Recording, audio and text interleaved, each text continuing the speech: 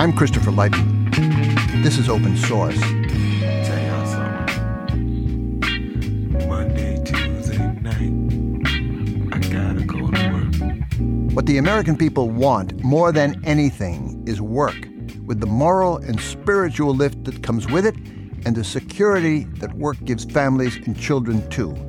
It was that simple in Franklin Roosevelt's New Deal speech in 1932, pointing the American way up from economic breakdown toward industrial supremacy in the world. Today, the race is back to the bottom in a wide-open global marketplace that's industrialized, digitized, fiercely competing for unorganized, low-wage workers and unpaid robots. So, what's to do this hour in part 3 of an open-source series on work? Here is a taste of the political talk today about what we want urgently again. In order, Elizabeth Warren, Bernie Sanders, Donald Trump, and President Obama. The world is changing. No one should work full-time and still live in poverty. When I'm asked about whether or not we should raise the minimum wage, I have 3 answers. Yes, yes, yes. But raising the minimum wage is only the beginning. The time has come for us to begin investing in jobs and education for our kids, not jails and incarceration. It is paid for by closing the carried interest loophole that allows billionaires to pay a lower tax rate than working-class Americans. I'll be the greatest jobs president that God ever created. I'll take them back from China, from Japan, from Mexico. They don't like us and they're beating us. With me, they'll like us and we'll beat them, okay? We have to bring back our jobs, Chris. We have to do it. We have no choice. Thanks to a growing economy, the recovery is touching more and more lives. Wages are finally starting to rise again. We know that more small business owners plan to raise their employees' pay than at any time since 2007. But here's the thing. Tonight, together, let's do more to restore the link between hard work and growing opportunity for every American. We hear urgency in Street Talk 2 and all kinds of remedies at the ready on Boston Common this week. I think raising the minimum wage is a pretty good idea. The national minimum wage is something like $7.25 now, and nobody can live on that. A better national health plan would be good for all workers, like Medicare, for example. Medicare is good for the working man. Childcare, the number one issue to help working Americans. Businesses need to provide daycare for these mothers with children. Better transportation, public transportation. We could help American workers by enforcing our immigration laws. I think that more practical types of education around job skills in high schools and beyond would be a great thing to increase the workforce. I'm 28 years old. I only very recently achieved any sort of financial stability in my own life. But I think the sooner we put away this Cold War mentality of oh, socialism bad, the sooner we will just find a thing that actually works for people, plural people. Okay, I think we need to reinstate the CCC and the jobs program, from the 30s. We have so many roads and infrastructure that needs to be fixed. It's not up to the government. It takes people working together as a collective group. The 19th and 20th century battles that built our industrial might were part 1 of this series. The buzzwords of our financialized 21st century, freelance gigs, the sharing and flex economy where security used to be, were part 2. This hour, workers in an epic transition, finding, some of them, dignity and fair shares in a new reality, doing an honest day's pay to bring home their daily bread, as Pope Francis told Congress this week, to build a better life for their families. We're taking the Pope's cue to reflect on the creation and distribution of jobs and wealth as our bit of service to the common good. The eminent theologian Harvey Cox, teaching the Harvard course this year on God and money, is here to help us get the Pope's message. We begin with the activist economist Gar Alperovitz in Washington. He has built a new system project on his long independent diagnosis of the old system in crisis. Gar Alperovitz, welcome. Would you describe this state we're in? It's still unclear to me, but between systems, you seem to suggest. Well, I think that's the reality that's just beginning to be understood in the Bernie Sanders explosion of interest, in the Pope's interest. The Pope is very clear about it. He thinks that the problem is capitalism.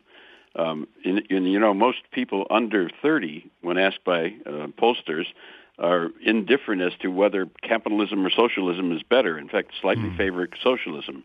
There's a sense that something much deeper than what we normally talk about, and I would say beyond both capitalism and socialism, that we're facing a systemic crisis, something that's very, very hard to deal with. And most people think if we elect one politician, possibly he or she will pass legislation in a different direction.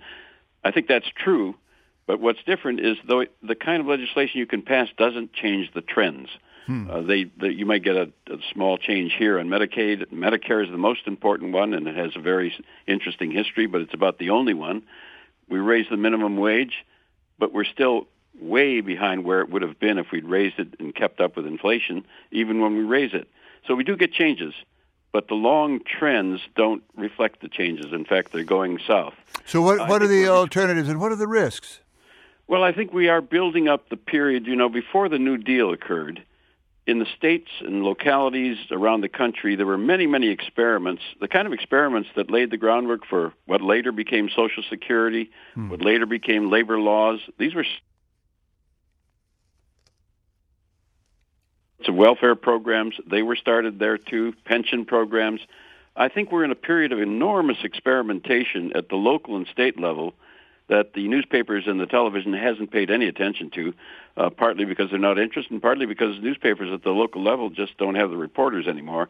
But I think you can see the shape of something new building up that has a kind of different vision of where we might go that takes us beyond both the systems in a very kind of American way. Remind us of what we don't know. You're talking about yeast, under the radar, so to speak, mixing metaphors.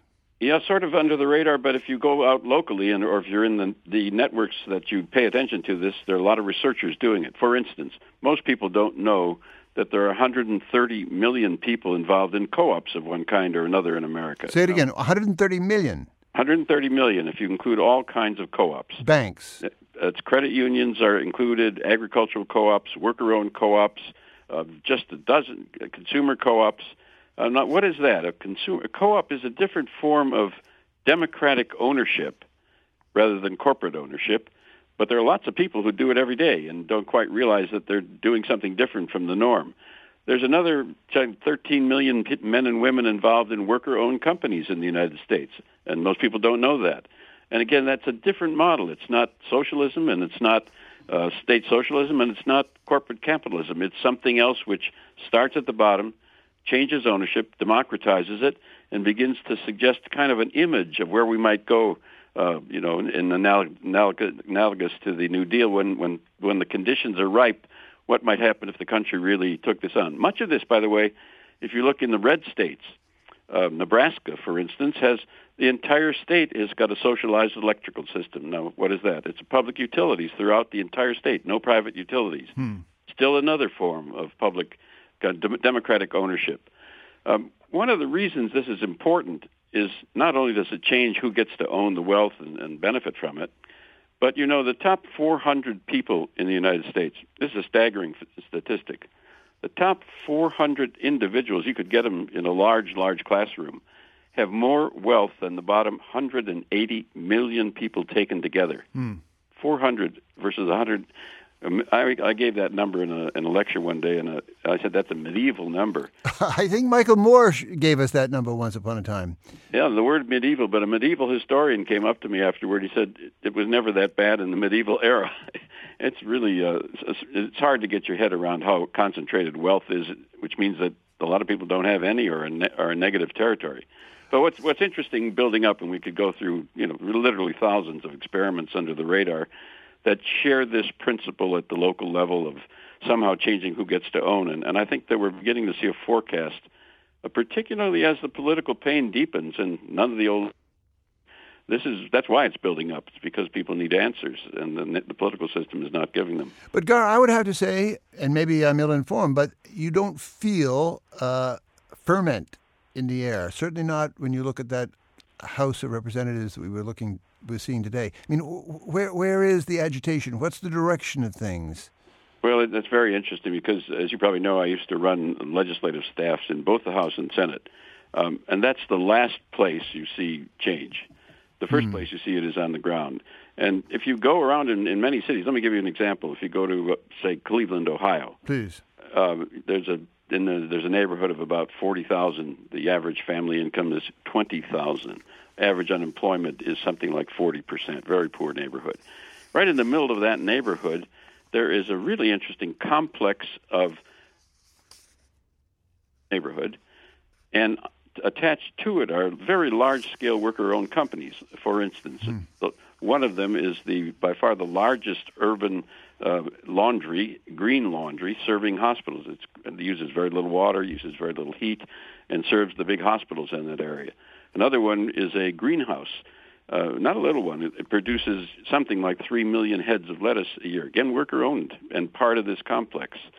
And still another one has put in the largest solar array it's a solar installation, worker-owned co-op, but part of a community complex, and even more, supported by the purchasing power of hospitals and universities in the area, the Cleveland Clinic. I was going to say, where does the famous Cleveland Clinic, exemplary city hospital, where does that fit in? Right in the middle of this. And Cleveland Clinic, one of the world's greatest hospitals and research centers, is part of a complex that sees a new model. We'll use lots of government money in health care, and Medicaid goes into those hospitals, pour some of those contracts in to rebuild something that builds the community, changes who owns wealth, has a democratic form.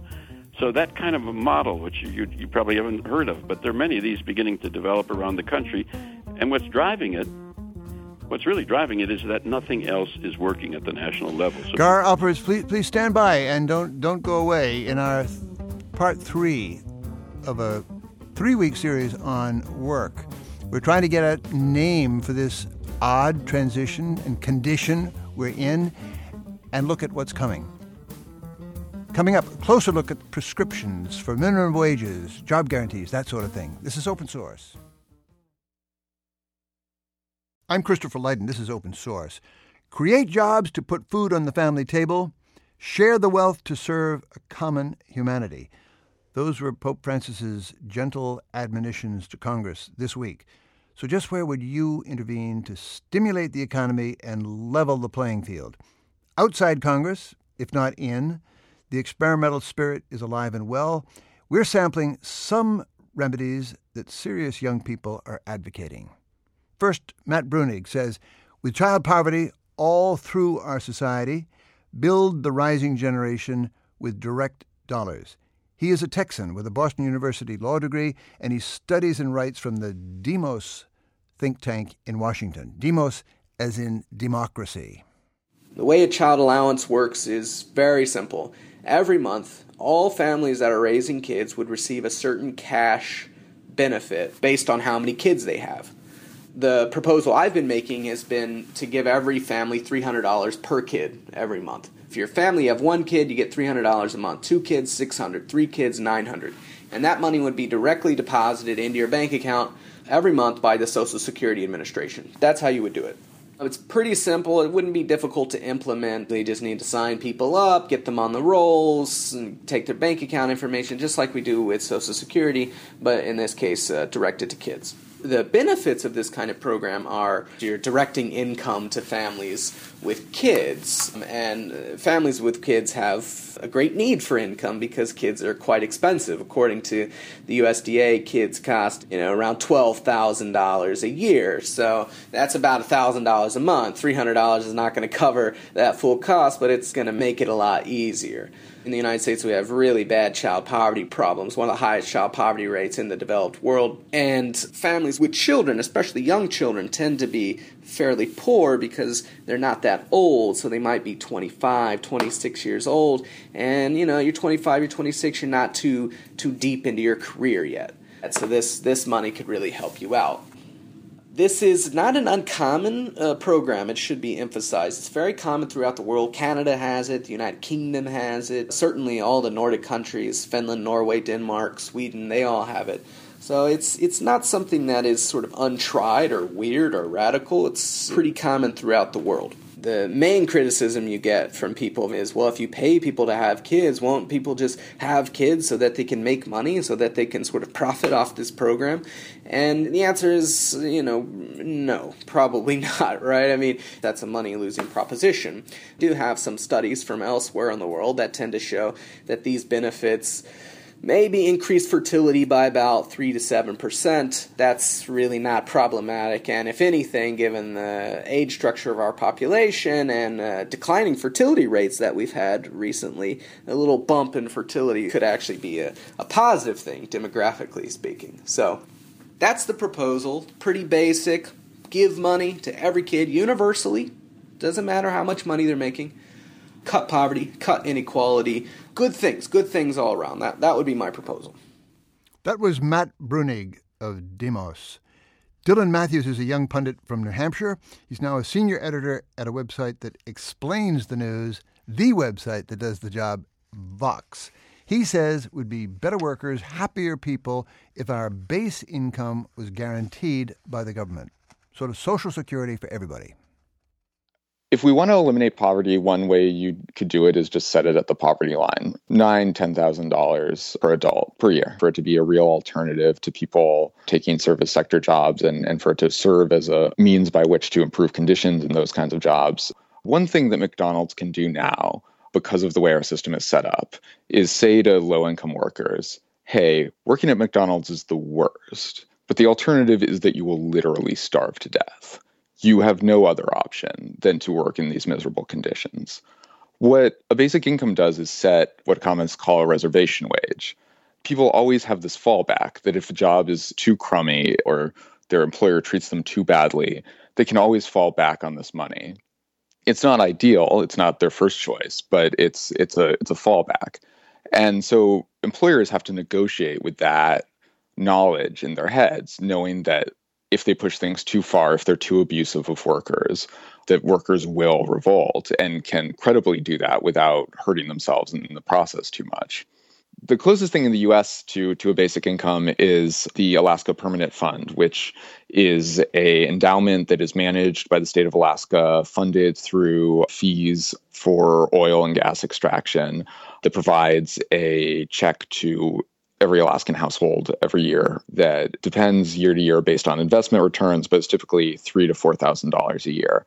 And this has been ongoing since the 70s. It was introduced by a Republican governor. It has been supported and sustained by Republican governors. Sarah Palin supports this. It's become beloved and become a very important political institution in Alaska and shown one viable way this could work. A lot of the sort of private welfare state that grew up out of World War II has started to fail some people. Employer-based healthcare only works if you have an employer. Employer-based pensions only work if you have an employer. It's worth thinking about ways that we can provide a safety net that aren't tied to employers, and the simplest would be a basic income. Poor people aren't stupid. Poor people know their lives better than people in Washington know their lives. The rationale behind giving poor people money is to trust them and to trust in their expertise about what they need. There's a humility in that should appeal both to liberals and to conservatives. It's a really anti-paternalistic idea. It's an idea that sort of trusts in individuals and their ability to plan for themselves.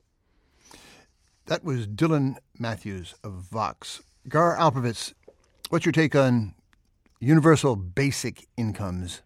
Oh, I think it's a very good idea. The levels are not high enough to do the job. But, you know, in Alaska, as the speaker was saying, if you have, it goes to every single individual in the state as a guarantee. So a family with 2-3 kids, that's 5 people, would typically get $10,000 a year. And it gives people a choice, and it begins, it's using the ownership of this resource, oil in this case, to generate income which can be used to support a good social purpose. It's not a tax program in typical form. It's actually using the direct state's capacity to capture these oil resources. It turns I'm in favor of it. It turns the economy, I was going to say, Gar, it tells you something that both Richard Nixon and Jimmy Carter have favored a guaranteed income. Lost you there. Sorry. I mean, it tells you something that Presidents Nixon and Carter both at various times were in favor of a guaranteed annual income. But there's also an argument that people need jobs even more than they need the money for the psychic income, the identity, the place to go, even temporarily. Pavlina Cherneva makes that case. She's a Bulgarian-American economist at Bard College. Listen. Guarantee everybody a job. What does that mean? It basically means converting the unemployment offices to employment offices. And when somebody has been laid off from work and would like to do something, and the private sector has not found use for them, if you will, we can guarantee an opportunity. We can guarantee that there will be an option to work for the public good.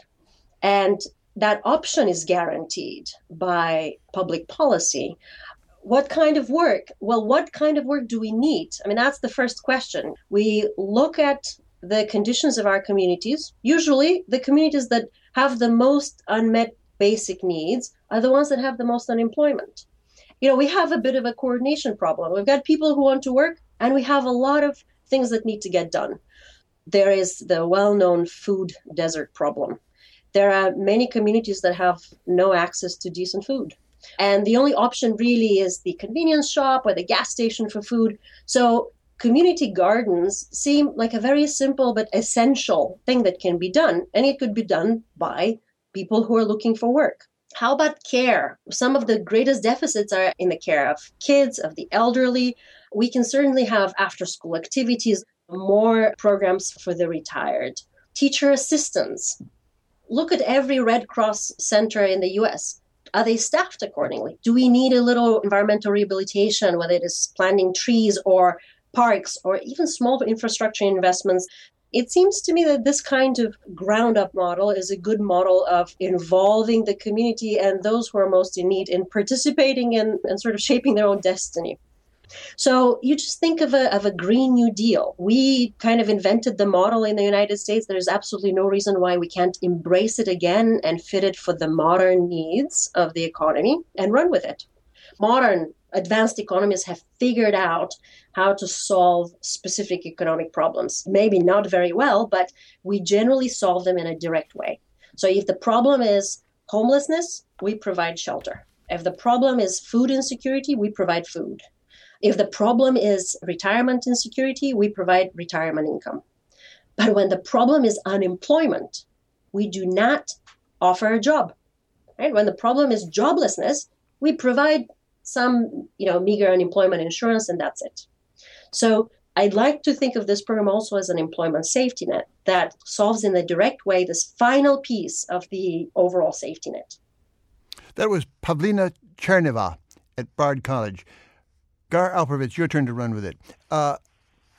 Your hobby horse. Give us the Alperovitz experiment. Well, all of these programs make entire sense. I mean, the question is no longer about programs; it's about policy. The United States is the wealthiest country in the history of the world. If you divided the income up of the country today, it's $200,000 for every family of four.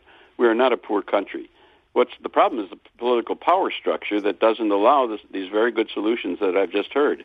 The question is, how do you change that power structure in a way that permits the wonderful resources of the country to be used? And what's interesting about what's building up at the local level is that step by step they're also changing the power relationships locally and hopefully one day nationally to build up a whole movement that starts with co-ops and worker-owned trusts and land organization and municipalization of power, building a whole different vision over time. That's always the way politics works. It's not that the ideas are terrific. It's building a different power base that can change some of these patterns. And the first question is always, how can we afford to do all that? That was what Mitt Romney used to imply when he said, we don't want Euro-socialism in this country. At the same time, I always think of Dan Ariely of that fascinating book called Predictably Irrational. He did sort of blindfold tests on distribution of wealth, and if they didn't have a name on it, 93% of Democrats in this country prefer the Swedish distribution to our own. 92% of Republicans would love a much more nearly equal distribution. So how do you get it, Gar? Well, that's what I think that's true. In fact, if you look at people under 30, the word socialism is more favored now than the word capitalism. So it's not about the people; it's about the power structure. The old way to do it was build up labor unions that helped support wages, but also supported progressive policies. And we're well past that. Labor unions have really disintegrated, unfortunately. So I think what's happening locally is the buildup of new power structure around ownership change, around electing mayors, around taking, as in Boulder, they took over the municipal utility. It's a long, slow process in a very, very rich country. You know, people say you can't afford it. Well, anytime we seem to go to war, all of a sudden there's plenty of money around, and the country shows how really rich the economy is if you have the will to begin using the economy in a progressive way. Gar, stand by. I want to introduce Felicia Wong, who runs the Roosevelt Institute in New York, a live spark of the Franklin and Eleanor Roosevelt visions that saved the spirit and the economy of this country through the Great Depression in the 1930s. Felicia, welcome to Open Source. Summon that imagination, that courage that we associate with the Roosevelts. Thank you so much for having me. Pleasure. I think you are absolutely right that FDR is the right starting point. Franklin is the right starting point, as is Eleanor, for tonight's conversation. In particular, FDR faced huge economic challenges and the kind of technological transformation that many of us fear we're facing today. If you look at what FDR had to contend with, he was looking at a country that was moving from a farm economy to an industrial economy. In 1900, 40% of all Americans lived and worked on farms, and by 1940, only 17% of all Americans lived and worked on farms. So this is an enormous transformation. So what did FDR do, in the face of this? He actually used the political process.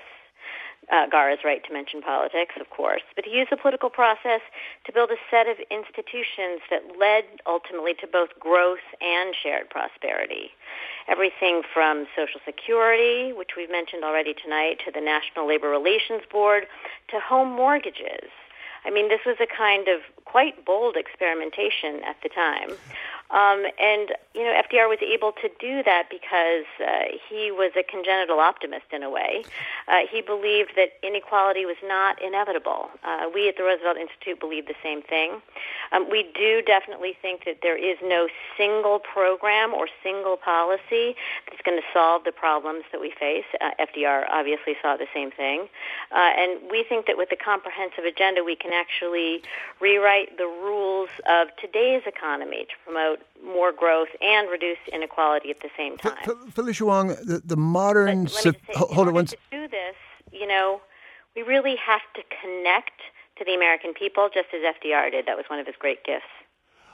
I was going to say the modern sophisticated wisdom about FDR is that, yes, he was a workers' hero, a liberal who guaranteed a certain stability on the shop floor among seniors. At the same time, he said he would, and he did, save capital ownership in this country. I wonder, and I want Gar's view on this too, would he do it again? Could he do it again? Essentially to save the system by changing it fundamentally. I think FDR would absolutely save the system, by looking at its strengths and building on those strengths, but attacking its weaknesses. I think he would do a couple of things. Most public opinion polls will show that people's number one concern is that jobs don't pay enough to live on. 90% of all Americans are more concerned today with getting by, staying still, or remaining stagnant. They really don't have the hopes of getting ahead. And FDR obviously recognized those kinds of problems when he took office in the 1930s. And so he recognized have to start with the kind of kitchen table issues that people struggle with, wages, not only wages, but regular schedules, paid sick and family leave, child care, the kinds of things that your guests have been talking about this evening. I want to toss it back to Gar. Would FDR save this system? So I'm very sympathetic to the program that Felicia outlines and has been outlined so far. The difficulty that I've been trying to point to, and it's fairly well understood by many social scientists, is that the power base that allowed Roosevelt to do what he wanted to do was, one, there was a crisis, and two, there were strong labor unions that gave power to the Democratic Party. They were peaked at 35% of the labor force. Now we're down at 11% of the labor force in unions and declining, only 6% in the labor force. That's happening all over and it explains a great deal of why some of the traditional programs are not being enacted in many, many parts of the world. So I think Roosevelt would want to do his program, but I think we need to build a new power base and a new politics that will achieve the same results. I would like to see virtually all the same outcomes that Felicia has just been outlining. Felicia Wong, give us a last dose of FDR. Cheer us on. Well, I absolutely agree with what Gar said about the need for a new politics. The one thing I'll say in addition is that it's true that unions, as they need to be, not as strong as they were in the 30s and 40s, but FDR did one thing critically important. He attacked the banks. He was very concerned about the market power that banks had. And I think we need to basically marry the kind of kitchen table issues I talked about. We're taking a break, Felicia. When we come back, the social gospel that Pope Francis preached to Congress. Harvey Cox, the Harvard divine, will read him for us. This is Open Source.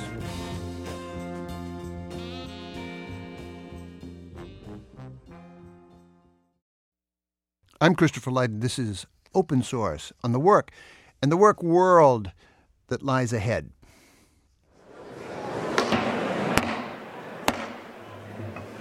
Mr. Speaker, the Pope of the Holy See. Business is a noble vocation directed to producing wealth and improving the world. It can be a fruitful source of prosperity, especially if it sees the creation of jobs as an essential part of its service to the common good. Never before this week had a Pope of the Catholic Church, the Vicar of Christ on earth, addressed the Congress of the United States. An enormously popular world figure by now, a radical in the seat of orthodoxy. Pope Francis quoted Thomas Jefferson's American scripture, but he added the touch of an even higher authority and of a global conscience, too. He put our work and welfare issues, justice and community, front and center, but in his own context. If politics must serve the human person, he told a joint session of House and Senate, it cannot be a slave to the economy and finance. Our guest, Harvey Cox, for many years taught the Harvard course on Jesus and the Moral Life. His farewell semester, underway this fall, is titled God and Money. Welcome back, Harvey Cox.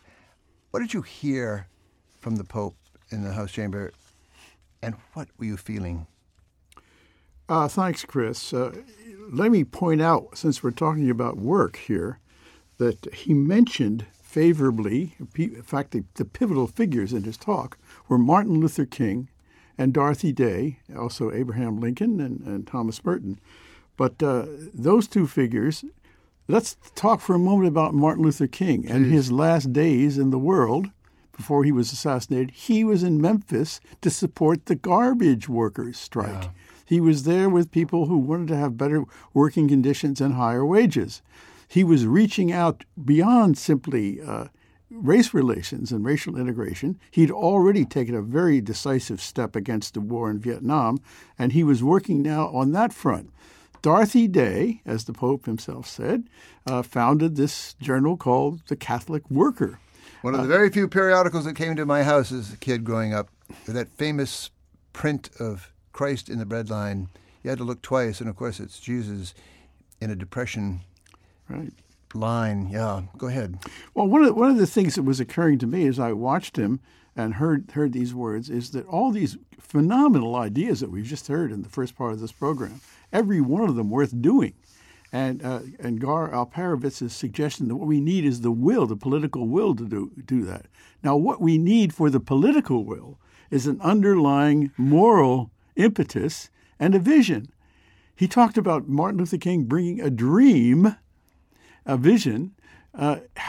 If we had that underneath, supporting and energizing the political process, we might move somewhere. Without that, I don't think we're going to do it. I'm encouraged by the fact that even though the faith communities, churches, and so on took a while, they eventually became the backbone of the civil rights movement.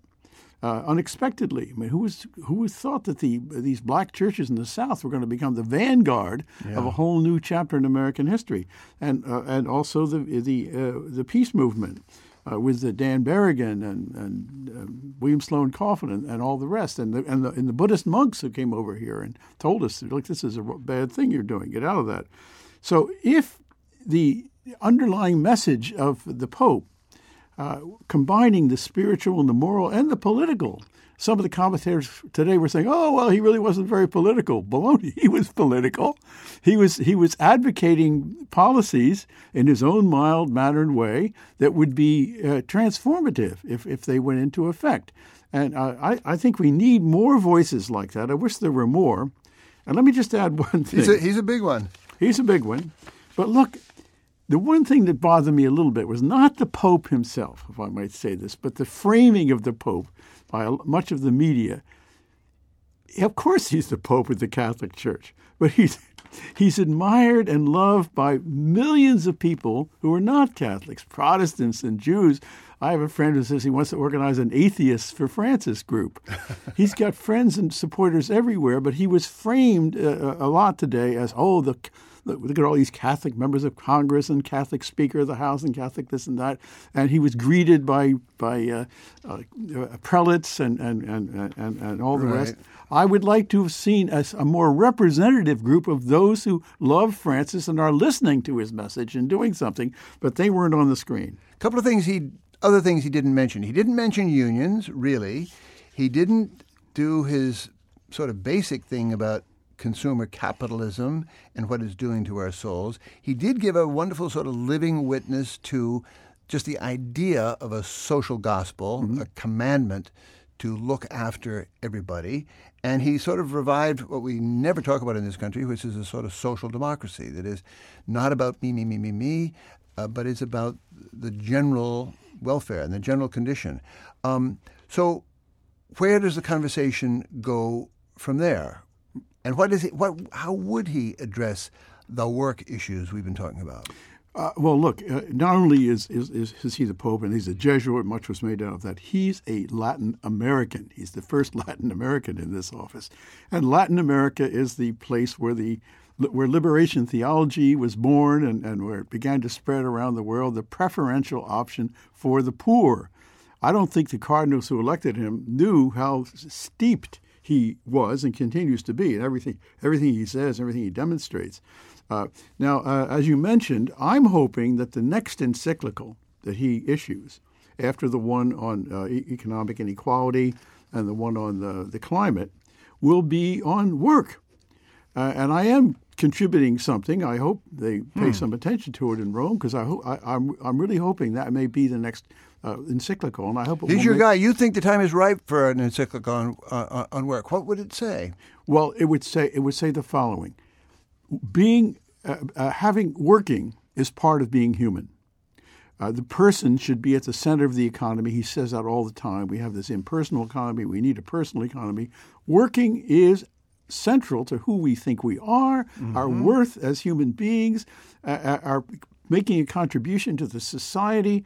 And it's just heartbreaking to the Pope and to many of us that there are millions and millions of people all around who are yearning to work, and they don't have jobs. As one of your guests already mentioned, 30% in Spain, 40% in Italy, 25% in the black sections of America. These are people who want to work, and they want to work not just to earn a salary. Of course they do, and they should have a living wage. They want to work because that's the way you're a part of the human enterprise. And the other thing that I hope this encyclical does, and I think we need only jobs. We need jobs which have a built-in dignity to them, where you're not doing something repetitiously over and over again. It's not a numbing routine.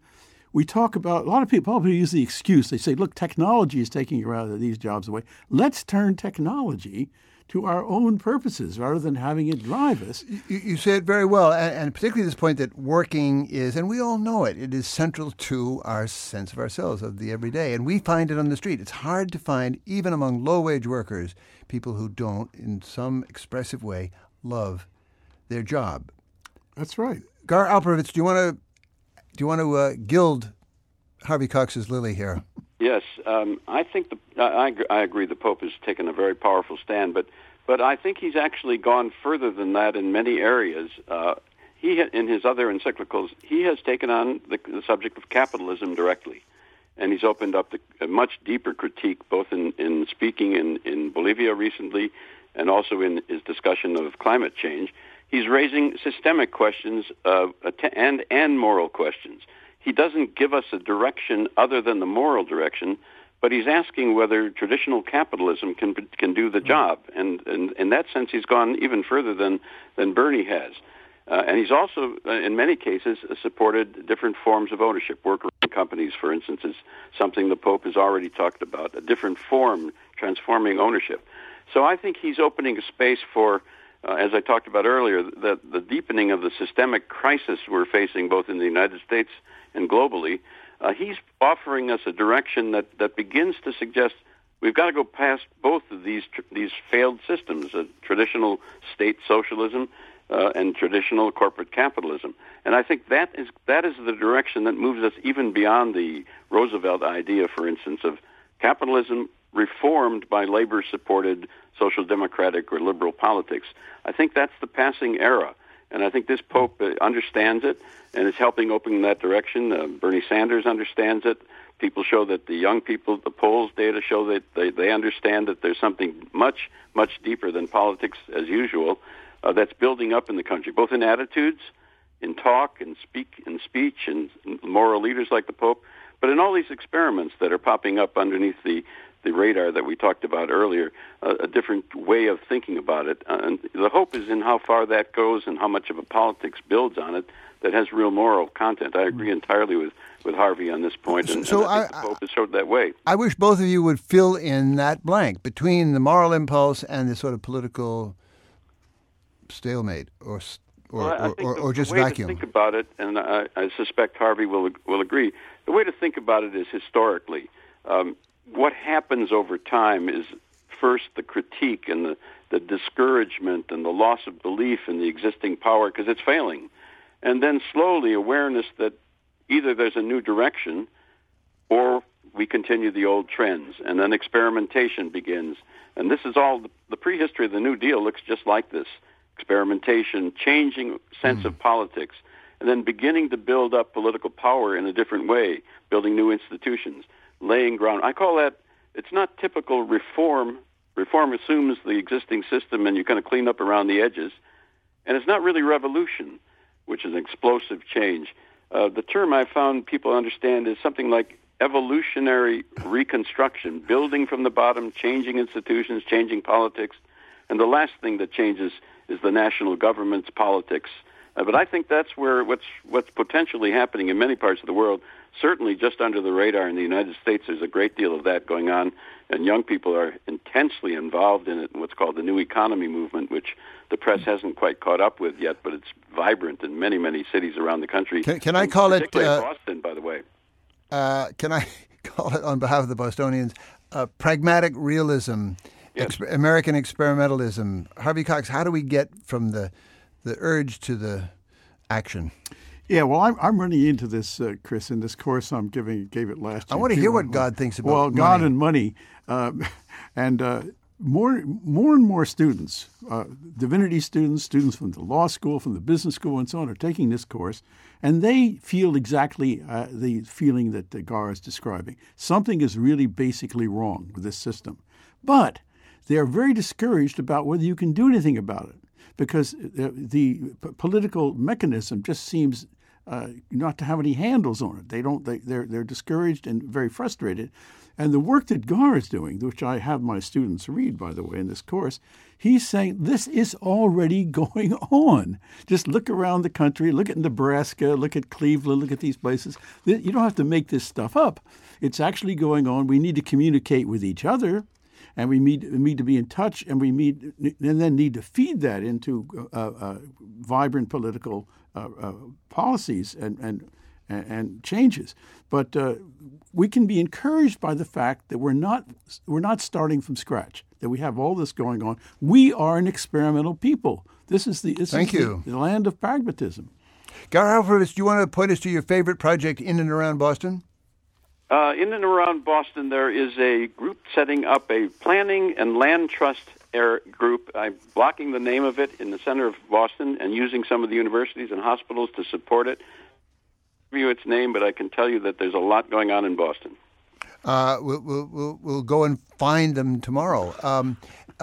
So how soon, how possible, how encouraging do you both want your students and your team to be? There's something called the New Economics Coalition in Boston, the headquarters in Boston. It's a national organization, and there's 140 different organizations around the country that belong to it, all of which are doing these kinds of experiments that Harvey and I are both talking about. Again, just under the radar, there is a pot boiling that most people haven't quite caught up with, and the press hasn't quite picked up on it, but I think it's going to explode when they find out how much is going on. We'll break their door down tomorrow, but what are we talking about in terms of a 5-year, 10-year changed face of work, of this economy, this sense of stalemate, sense of Well, I'm a historian, and Harvey's a theologian. I think these are many decade processes.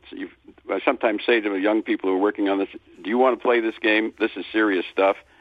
The prices of playing this game the chips are decades of your life. My heroes, if you want an analogy, are the people in Mississippi in the 1930s and 40s, not the 1960s, although I admire them, because they laid the groundwork for what came in the 60s, just as the people in the 1920s laid the groundwork for what happened in the New Deal. This is the prehistory of the next great change. We're not yet at the history, but that's when the exciting stuff happens. It's pretty easy to get into a movement when the movement's moving. It's really hard and exciting when you're starting a movement and building it, which is what's happening in so many parts of the country. That's fascinating. Harvey Cox, do you want to bless all this? I sure do. And I think actually my arc of history, as King said, is always upward, but it's rather rugged up and down. And we're in a stage now where things are building under the surface, just under the surface, and it could pop at some point. It could pop. And we have to be ready for that because it could pop through kind of a collapse, too, which would be we have to be ready for. But a sudden change is not completely impossible within the next 5 or 10 years, I think. I think that's right. I in some sense, I think the longer process is a better process in some sense because people learn and develop and build as they go. It's frustrating. A sudden collapse that sometimes goes to the right rather than the progressive side of the fence. But we've got a lot of learning and building to do, and what's exciting is that's what's starting up, well past starting up in many parts of the country. Gar Alperovitz, thank you enormously, and keep doing it. Keep us posted on Boston and elsewhere. Harvey Cox, always a pleasure to think of wonderful radio we've made over many years now, Harvey. Not so many years, Chris. Don't exaggerate. Well, I'm thinking of Christmas Eve. When was that? 15 years ago. Mm-hmm. Talking about the greatest gift we've ever given or received. Thank you. Thanks also to Felicia Wong, Matt Brunig, Dylan Matthews, and Pavlina Chernová. This concludes a 3-part series on work in America, to be resumed anytime when you least expect it. It's been produced with The Nation magazine. Please visit our website, radioopensource.org, and tell us what worked or what didn't, and what you're still waiting to hear. Our show is produced this week by Max Larkin, Zach Goldhammer, and Connor Gillies, with help from Azan Reed. Hard workers, all of them. George Hicks is our engineer. Mary McGrath is our shop steward. I'm Christopher Lydon. Join us next time on Open Source.